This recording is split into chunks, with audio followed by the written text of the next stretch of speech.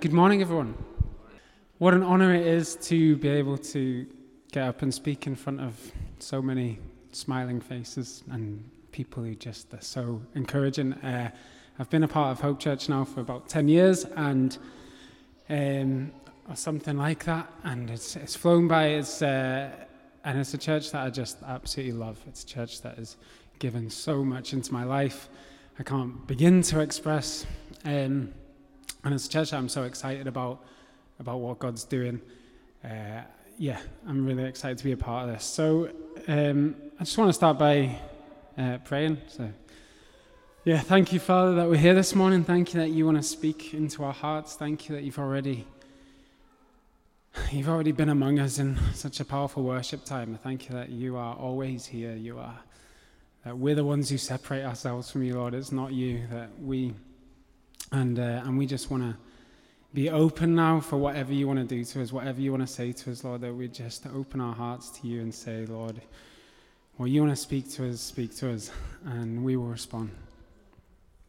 Yes, come on. So, we're talking about Ephesians. We are talking about a humble masterpiece is my title. We were asked, Andy was like, which bits of Ephesians does anyone want to preach on? I was like, this one, please, right now. Like, tags, I've got it, because it's a chapter that I love. You don't even really need to, preach it. You could just read it, and it's amazing. But I am going to do a bit more than that. It's a great honor to be here, but I'm actually going to kind of test your guys' honor with my first slide in my introduction. So can we have there it is, right? I couldn't we would have some mixed responses. So I have an English accent. I was born in England, brought up in England. I should support England, but my mum's South African and my dad's Dutch, and for some reason I've always supported South Africa in rugby and Holland in football. But even if you are like if you don't know what's happening, what I'm doing is I'm updating people on current affairs at the minute, and South Africa actually won the Rugby World Cup, if you didn't notice. And it was an amazing World Cup. And even if you were a super die-hard England fan, you couldn't help but feel a bit happy for South Africa, because it's just amazing what this has done for the country of South Africa. And at the center of it is this guy, Siya Kolisi, right there in the middle. And I read this tweet this week. Siya Kolisi, it's only a game, but Siya Kolisi, who grew up in a township where his favorite toy was a brick, is about to lift the Rugby World Cup trophy. If that doesn't touch you, then you need to check your pulse. This guy who was brought up in a township, who had nothing, who had to walk over 7 kilometers to school, who lived on a day on a peanut butter sandwich. He talked about how his dream was not to win the World Cup. His dream was to get a meal and to know where his next meal was coming from. He could never imagine that he would be the guy here in the middle, as a kind of symbol of unity in a country which is so desperate for it. And he said this, I read this amazing quote from him.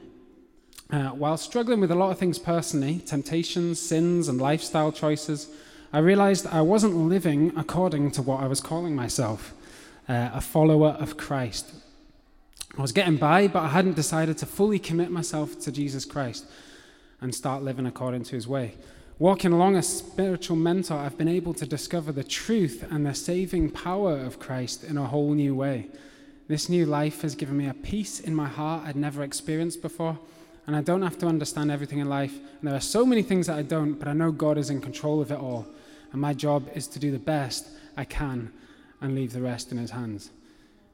And I say, wow, come on. What a guy. What an absolute legend. He's a humble, beautiful person, and that just really struck me. So the next slide it's actually one of my friend's favorite memes that I had to put up for him, old Daniel Hugh, my friend. You probably do know who Kanye West is. You've probably heard of him since. If we go to the next slide, unlike Lemmy there, he's been on the news as well. this last week, all of a sudden, and you might actually be thinking that, Kanye West, who has never heard of her? But Kanye West actually is one of the biggest guys in pop music. He's been making astounding, critically acclaimed albums for many years, which I could never encourage anyone to listen to because the words are so profane. But he's recently said how he started with his first album, his first song, Jesus Walks. You know, it's an outwardly Christian song. And he's always said he's a Christian. He's always believed. But he kind of says in all these interviews recently how he was kind of doing things his own way, and he was trying to strategize himself, and he was thinking he was like the God of his life and stuff. And he ended up having these massive breakdowns that were like super, like the most public breakdowns in the middle of a stage at the biggest festival in the US and stuff like this. And he's since come to a new like realization of Jesus in his life, like that actually Jesus has made a difference, that actually he's kind of given his life and Jesus is king of his life. So much so that his newest album, if you put the next slide, is called Jesus is King in capital letters and is in the top of the billboards and doesn't even have a single swear word on it. Can you believe it? Like, this guy has totally changed. And to look at his interviews recently, it's astounding. It's amazing. This guy speaks with like wisdom, and when you look at his old interviews, it's the craziest things to watch ever. I probably just wouldn't bother if I were you, honestly. But anyway, I just really what I was wanting to do is just find an excuse to talk about Kanye West in a sermon, and now I've managed to do it. So I've had to wait a long, long time to be able to do this. But these two characters in my introduction, they have two things they have, many things in common, but they have one thing in common in that they're both like characters who are high-profile people in the world, and they both come to this realization that Christianity is about far more than just the belief in God, and that actually there's this saving power with it. And I want to kind of preface this talk with a question. What do you think of when you think of the gospel? And like, what words come to mind? If someone came to you, what is the gospel? What would you say? Obviously it's going to be different for whoever you're talking to, I suppose, or maybe it's not. Maybe the gospel is just a verse from the Bible. Maybe it's, it's not.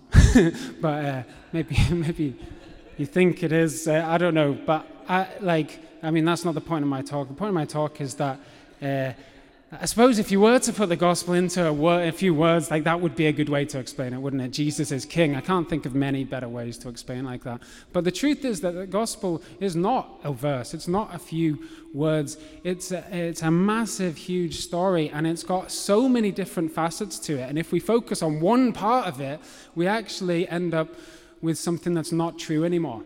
It's like if football. And you believe the football was all about tackling, and so you're like, let's tackle, and you've just got to tackle, and you've got to get better at tackling, and then you tackle someone, you're like, yeah, and you get the ball, and then you're like, I don't know what to do with it now.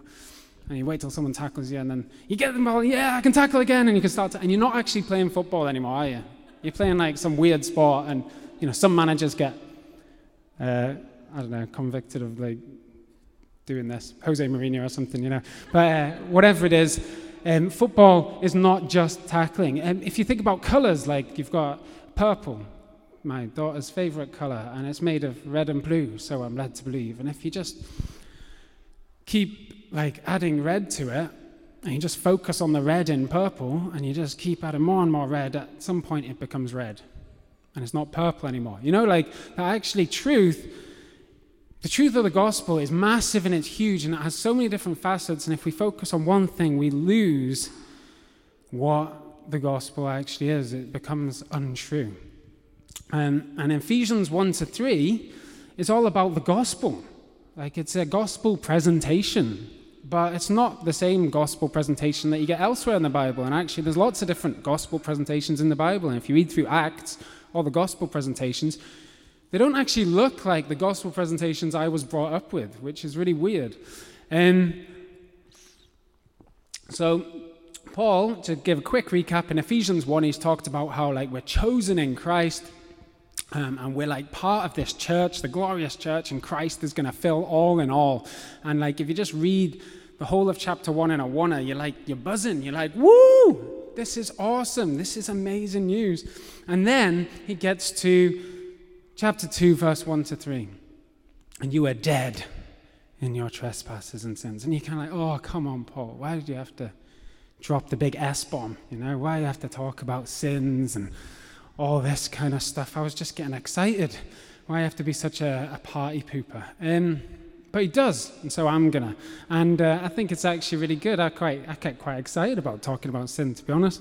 A bit weird like that. But anyway, I think there's a lot of wisdom to be gained from this. So first of all, and you were dead in your, I'll read it. You were dead in your trespasses and sins in which you once walked, following the course of this world, following the prince of power of the air, the spirit that is now at work in the sons of disobedience, among whom we all once lived in the passions of our flesh, carrying out the desires of our body and the mind, and were by nature children of wrath like the rest of mankind. Heavy-hitting stuff there, Paul. So sin in this is, and this is the ESV version, by the way, if you're wondering. And it is interesting, there's differences in versions. Hey, I don't know if you've noticed that, but wow, like when I read some versions, they clearly come from a certain bias and a certain kind of theological background, and you don't even realize it. And then you go and look, and you're looking at the Greek words online, and you're like, that word is literally not there. Like that is, they just put that in there to kind of make it sense of it to them. Anyway, I found that ESV is not the funnest translation to read ever. It's quite literal, but it does kind of line up with the Greek quite well and stuff. So that's why I've used it. Anyway. Sin is the stuff we do, isn't it? I mean, we know that. We've got sins and transgressions, things that you do that are bad. And I think sin is like something that ultimately stops us from being fully human, fully who we were made to be.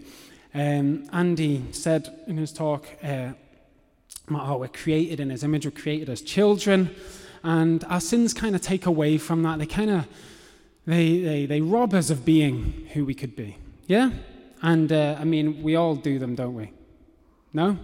Put your hand up if you've sinned this year so far. We're in November now. Yep, we all do them. It's okay. This week? This morning?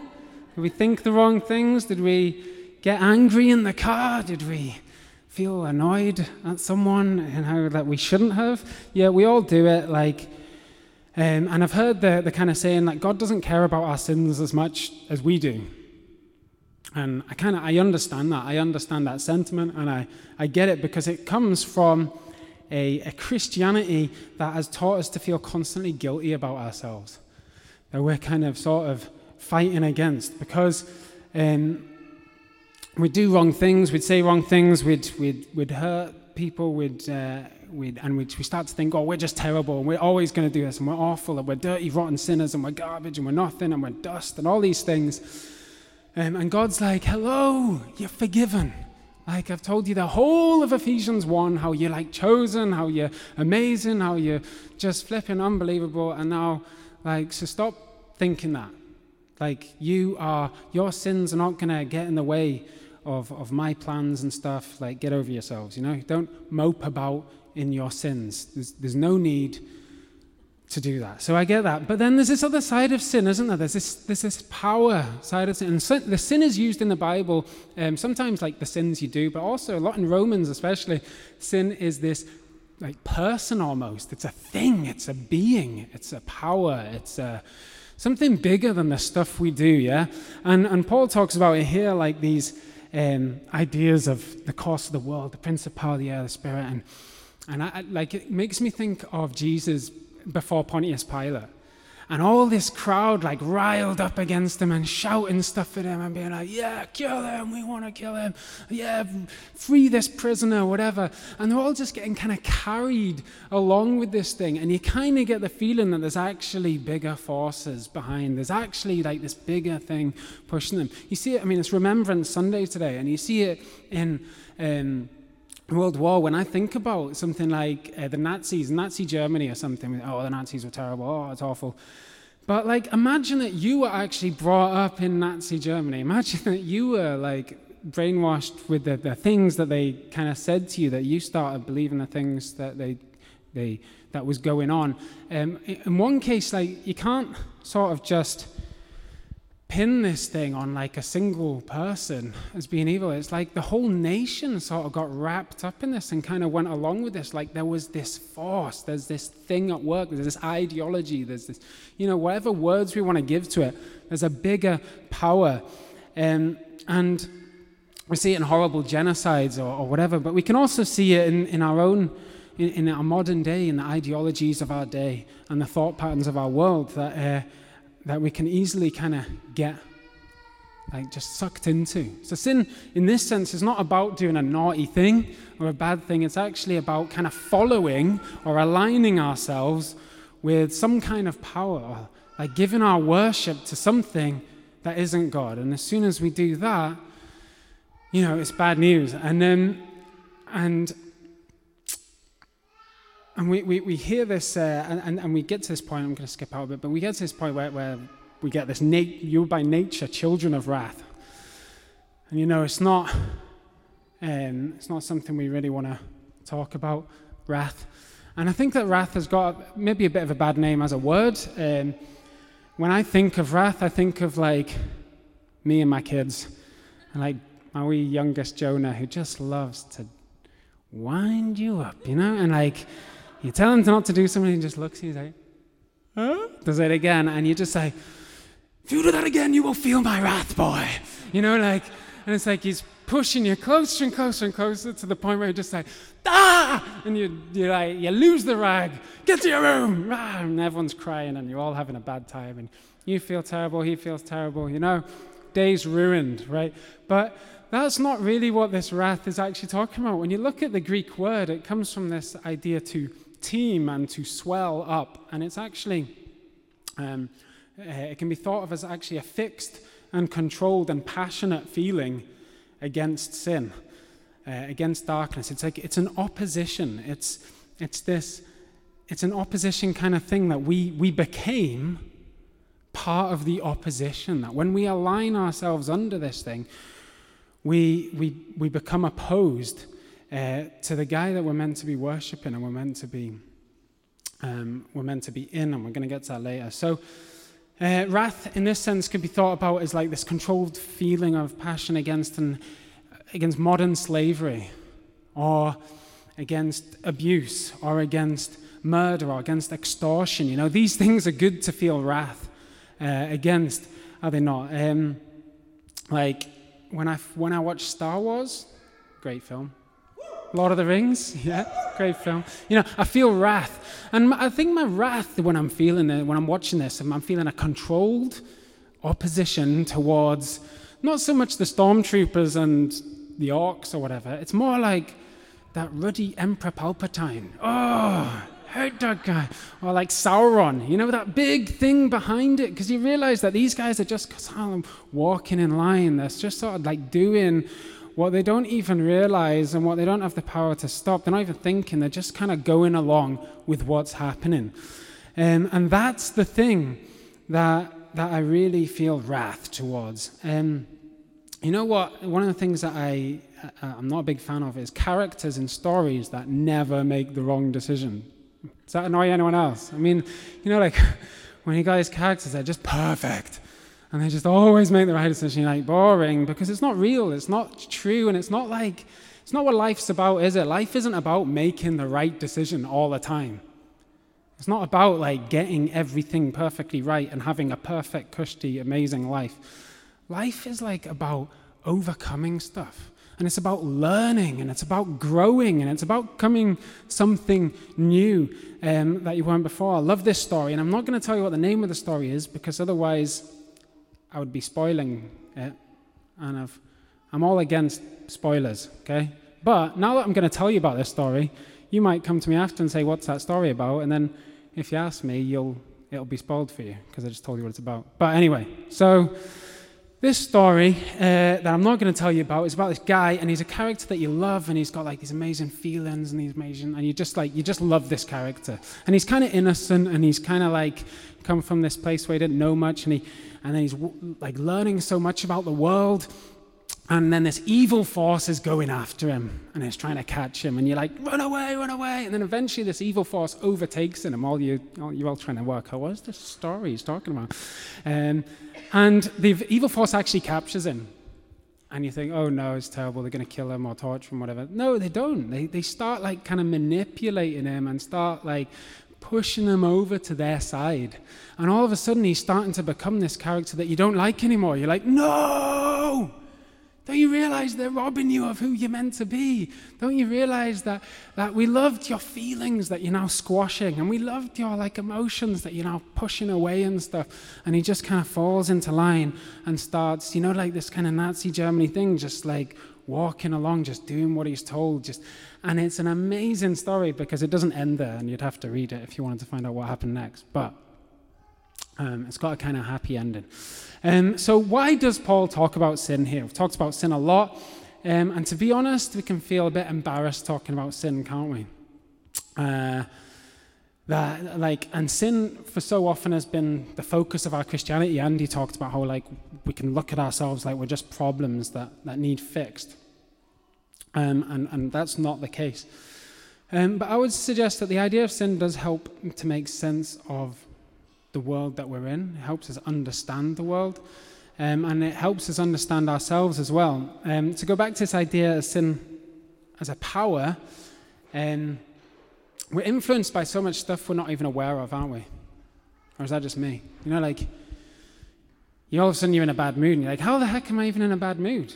Like, it could have been like, someone said to me, or it could have been like an advert, it could have been like someone's shoes, I don't know. It wouldn't be, but if I was really obsessed about fashion, it might be, It could be about all sorts of things. It could be someone I looked on my phone when I was scrolling on my Facebook page and stuff. And my point is, like, we are affected by so much stuff that we're not even aware of. And there's actually like powerful undercurrents at work, in culture, that is affecting us. And one of these things that I sort of feel like I should talk about is this thing that I've seen recently, and I've seen it on comments on Facebook, and I've seen it in BBC comments, and whatever it is, that it's like kind of humanism, that we will sort out all our problems because we're kind of clever enough, and we've sort of progressed enough that we can do it, and we can, work out, we can bring justice ourselves. And it looks at Christianity like Christianity has just brought the opposite. It's just brought intolerance. It's brought non-freedom, it's brought inequality, and stuff like this. And I think that is so wrong. And I think that, it's Remembrance Day again, and remembering about stuff is important. And actually remembering what Christianity has brought to our culture is amazing. The fact that we have a right and a wrong, the fact that we have a moral compass at all. And right at the center of Christianity, actually, at the very beginning, is the fact that God created male and female in his image. He created them equal. That like there's this equality that we can't find if you rely on science, or if you rely on anything else. And actually the countries, the nation that we talked about this morning, like the nation that we have is an amazing nation of freedom and stuff that was fought for by these soldiers. But it's founded upon these Christian values that built that there's such like that. And I can see it even in the Christianity sometimes, that we're throwing away stuff that was actually good, and we don't even realize it. And that we should kind of be thankful for and grateful for. So Paul is telling us about sin for our understanding, and our understanding leads to an honesty and a self-awareness, because we're aware of the fact, like I said before, that we could be that guy who was brought up in Nazi Germany and who was sold this stuff, and we were all of a sudden in an army, and we had a gun, and we were in a concentration camp, and we were asked to do things, and it's like, what would you do? Who would you be? Like, none of us can answer that question, can we? We have no idea. But what we do know is that humanity, there's a massive potential for like evil, for badness, for rubbish, for stuff to just go wrong. And so like sin can give us this self-awareness as well, that when we do stuff, it hurts. When we do stuff, it messes things up, that actually we have stuff to fix and we have stuff to clean up. And if we're totally unaware of our sin and we're just like, you know what, my sins don't exist, I'm sinless, and like what I do doesn't matter, then we're just going to leave like a trail of destruction behind us. And no one's going to like us, apart from your mum and Jesus, because, you know, they have to. But so I think that is important. That sin gives us understanding and a honesty and a humility. And then we get to the next point. I've realized that I need to fly through this. God, being rich in mercy because of the great love with which he loved us, even when we were dead in our trespasses, made us alive together with Christ. By grace you have been saved and raised up with him and seated us in the heavenly places in Christ Jesus, so that in the coming ages he might show the immeasurable riches of his grace in kindness towards us in Christ Jesus. So I don't like characters that never make the wrong choice. I love characters that are stories of redemption. You know, we all do, of these stories where characters actually lose themselves and they forget who they were, and then they are brought back and they overcome and they fight, and it's like, yeah, so good. And back to this book that I love, like this character, he starts to remember who he is. He starts to remember, and like through relationship and stuff, he's pulled out of this place and he's pulled into a new place. It's not like back to where he was when he was young and innocent and unaware and stuff. It's actually like a third way, yeah? That is even more glorious because of what he went through, which is really interesting. So like, yeah, we love Simba, and we love Beauty and the Beast, and we love Star Wars and Lord of the Rings, and some people in here like, I don't like Star Wars, but, you know, I've got grace for you. So we are made alive by Christ, and it's through multiple ways, and one of the ways is through connection, isn't it? I've talked about how I grew up in a Christianity that was like full of guilt and shame. It was that like you do something wrong and you just feel terrible about it, and you just feel like you're an awful person and you're nothing in God's eyes and stuff. And it's taken a long time for God to kind of hug this lie out of me, you know, like, and that's the best way I can describe it. It's like when you're like, you know, you've had that bad week and you feel like, man, I really messed up this week. I'm an awful person. And then like you're sitting in church and God just pours out his love on you, like, and you're just like positively buzzing and ecstatic, and you're just so aware of the fact that that doesn't matter. Like, God loves me so much regardless of that. And it's through connection. I remember one of the most amazing encounters I had with the Holy Spirit was when I was in my old church, and it was in the communion service, and this was an old Brethren church, and, you know, old people stood up and they shared something, and then you sang something from this old hymn book that I always thought was awful, you know, and I would just sit in these services, and I remember this guy stood up, and I was probably like 15, 14 or something, you know, a teenager who does not want to be there, and this old legend of a man stands up, and I have no idea what he said, can't remember a word that he said, but something, oh my goodness, it hit me, and I was crying my eyes out, like, you know, like you're a laugher or a crier, apparently, and I'm like a crier, so when something's beautiful, I just weep, right, and I was just crying, and I was with my family, and they must have thought I was like, you know, an absolute crazy person, because that was just not what we did in our family, and I knew I could stop it at any moment, but I didn't want to. I knew that I could go to the toilet, wash my face, but I'm okay. But it was the most beautiful thing ever. You know, like that. I don't remember many things from that year. I like playing a lot of computer games. But what I remember is that stands out as this defining moment. I remember picking up this blue book to try and read these old hymns, and I couldn't even sing them because like the words were so beautiful. Because like, and all of a sudden I saw things like from this new perspective, and I was just so aware of the beauty. And I kind of finished it thinking, well, that's great, but that will probably never happen again. But you know, that's wonderful. And thankfully, we don't believe that, do we? There's been so many times like that now that God has had to hug this wrong belief out of me. And secondly, it's through knowledge. So It's actually been, we've had amazing talks over and over again of our identity as sons, as children. And the whole of Ephesians 1 is like about our identity. And even this, that we are raised to heavenly places in Christ Jesus, that he is showing the immeasurable riches of his grace and kindness towards us. The Bible is full of stuff that actually is about how amazing we are as human beings. And, the end of Ephesians 1, that you are a part of the body of Christ. Christ is the head of which fills all in all. That we're a part of, anyway, I could go on about this. And so say that I do something terrible, which is quite possible, Say that I hurt someone that I love dearly. Say that I do something a sin that is just so bad. It doesn't lead, I feel guilt. There's nothing wrong with feeling guilt.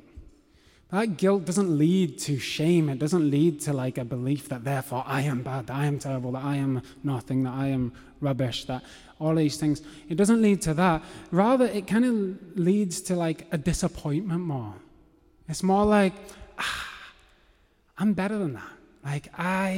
I was made for more than that. I was made for glory. I was made to be a son of God. And that doesn't really fit with that, yeah? And it's like a disappointment that you've hurt and you've got stuff now to do, and it's oh man, I need to fix that. I need to actually do something about that. I need to grow from it.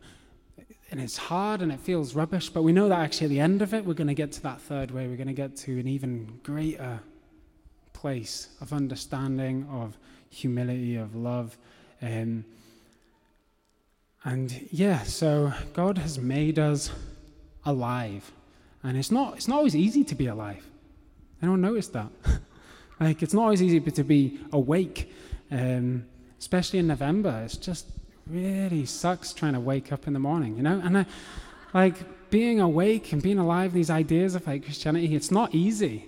It's much easier to just fall asleep and die away and follow the current. And as long as you've got a Netflix to watch all the night or something, you can get by. It's fine. We'll just sit on the back and one day we'll be sitting with our feet up in heaven. All right. And nope, not allowed, because the next part is the last part. For by grace you have been saved through faith, and this is not your own doing, it is a gift of God, not a result of works, so that no one may boast. For we are his workmanship, created in Christ Jesus for good works, which God prepared for beforehand, that we should work in them. So you've been saved, yeah? All right. And it was a gift, and so no one can boast, it wasn't your works. It's back to this idea of humility that is a theme in Christianity, and in the past it's been confused with self-deprecation. Humility is about being, I'm awful and I'm terrible and I'm rubbish, and that's not what humility is about. Humility in this case, Paul's just talked about how you're raised to heavenly places, how you are actually awesome. He's you are amazing. But remember that it's because you're in Christ. Remember that God, remember what God has done, and remember what you could have been. Remember, if you'd just gone along with the currents that were around you. And I remember when I was younger, there was always this grace versus works debate around this passage, is it grace, is it works, or whatever. And I'm it's not even really a question, because it's the focus is all wrong. It's a focus on this Christianity about, and this is my gospel thing, the gospel being about one day getting to heaven, and your salvation as you get into heaven and not going to hell or something. And Paul hasn't said any of that in this. This is the gospel, and he hasn't talked about that at all, which I find interesting, because one other thing, have you noticed that all through chapter 1 and this part, and it's just something that when I was reading it just became really clear, he just keeps saying in Christ. You're created in Christ for good works, and all through chapter 1 you are chosen in Christ, and you're in Christ, and the church is the body of Christ, and he's the head. And it's why does Paul keep saying in Christ? it kind of gets repetitive, yeah? And I think that he's wanting to really hit home this message that we are a part of something way bigger than ourselves. That actually the gospel is not just about us being saved. It's not about like your salvation and your personal salvation. I mean, that is a massive part of the gospel. Remember what I said, there's so many parts to the gospel, and if we focus on one, it becomes untrue.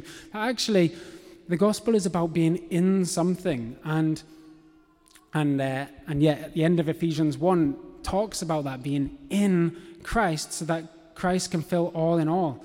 And Paul puts it really clearly, doesn't he? And he says, like, you can be in death, or you can be dead in sin, or you can be alive in Christ. Like, you can choose two things to be in, and one of the things brings pain and suffering and sadness and all the problems with the world, and one of the things brings love, joy, peace, beauty, truth, goodness, all these amazing things. And we get to one of my favorite verses of all the Bible, where he says, we are his workmanship created in Christ Jesus for good works, which God prepared beforehand that we should walk in them. And this is where I feel like the ESV just cuts it short, because it's the Greek word poema, which kind of, there's this artistic element to it, that actually we are masterpieces. Like, we are a masterpiece of immense beauty. And as much as history can testify to the immense depths that humanity and humans can go to, also testifies to the infinite heights that humanity can go to. Like, it's not amazing, like, how there's just this huge big spectrum. Like, humans are just amazing. It's unbelievable. And we've been created in Christ for good works.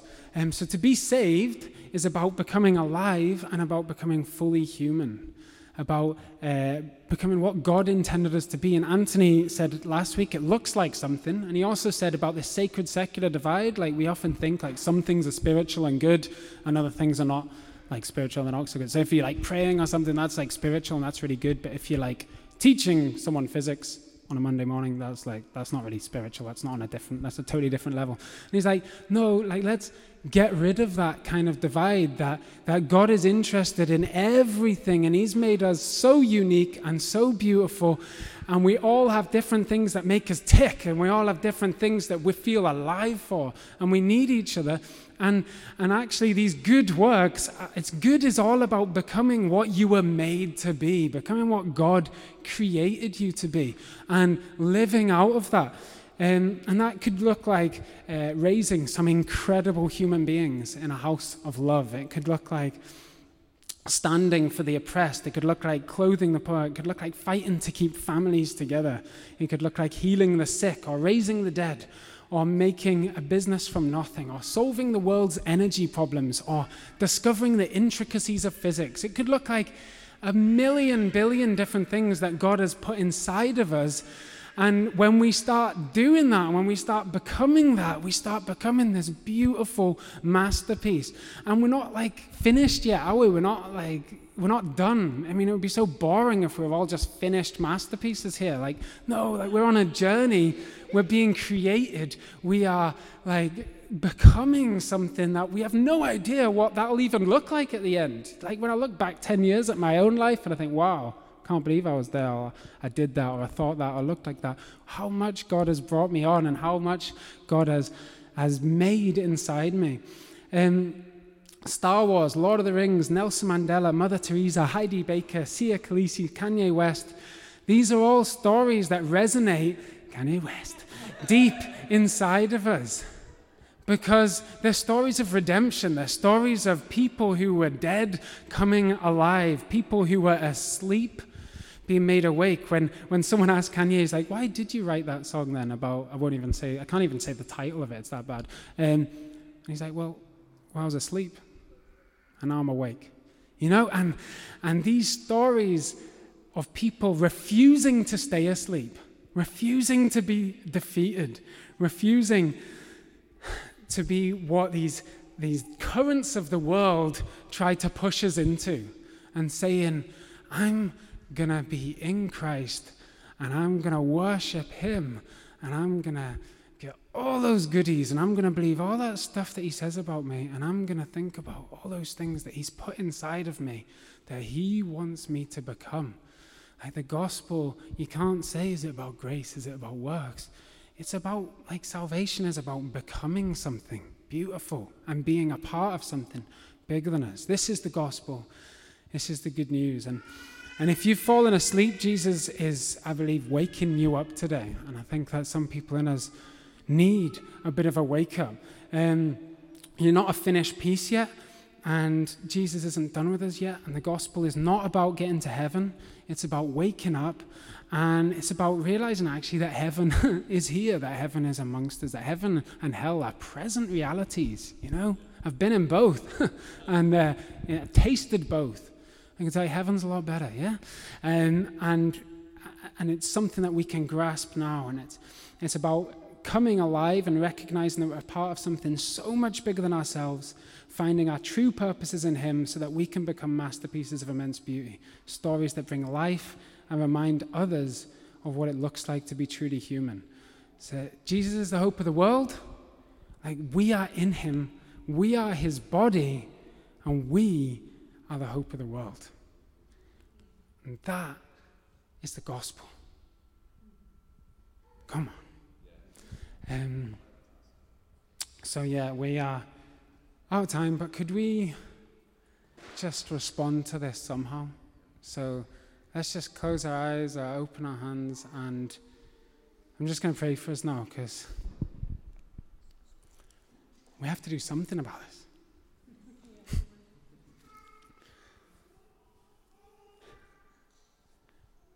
Yeah, I feel like some of us feel like we've just fell asleep a bit. Like we're going along with stuff that is, and some of us feel like we're asleep and we don't actually know why we're asleep. And I would just say, ask Holy Spirit now, ask him, what is it that I'm just kind of going along with? What is it that I'm just following? And how do I get out of this? Because God has the answers to these. God is all about waking us up and keeping us alive. I feel like some people have forgotten what God's put inside of them. And I think you need to get some prayer after, and you need to get people speaking into you, because God is, and we've kind of thought, oh, what we're doing is not spiritual, and it's very earthly, and that's rubbish. Because God has made you, because God, everything is spiritual. And we are not separated into different things. We're all joined together as one thing. And you can't just pull our spirit out of us and pull our body out of us and stuff. We're all joined together, and God has made all these things good. And God is, right now I believe that God is bringing things to mind that you've forgotten about, or that you've never even known about yourself, or that because of old past words and stuff, you've thought, that's not me. And God is bringing these to mind, and he's saying, like, you were made for good works. And he's going to give you courage to go after these.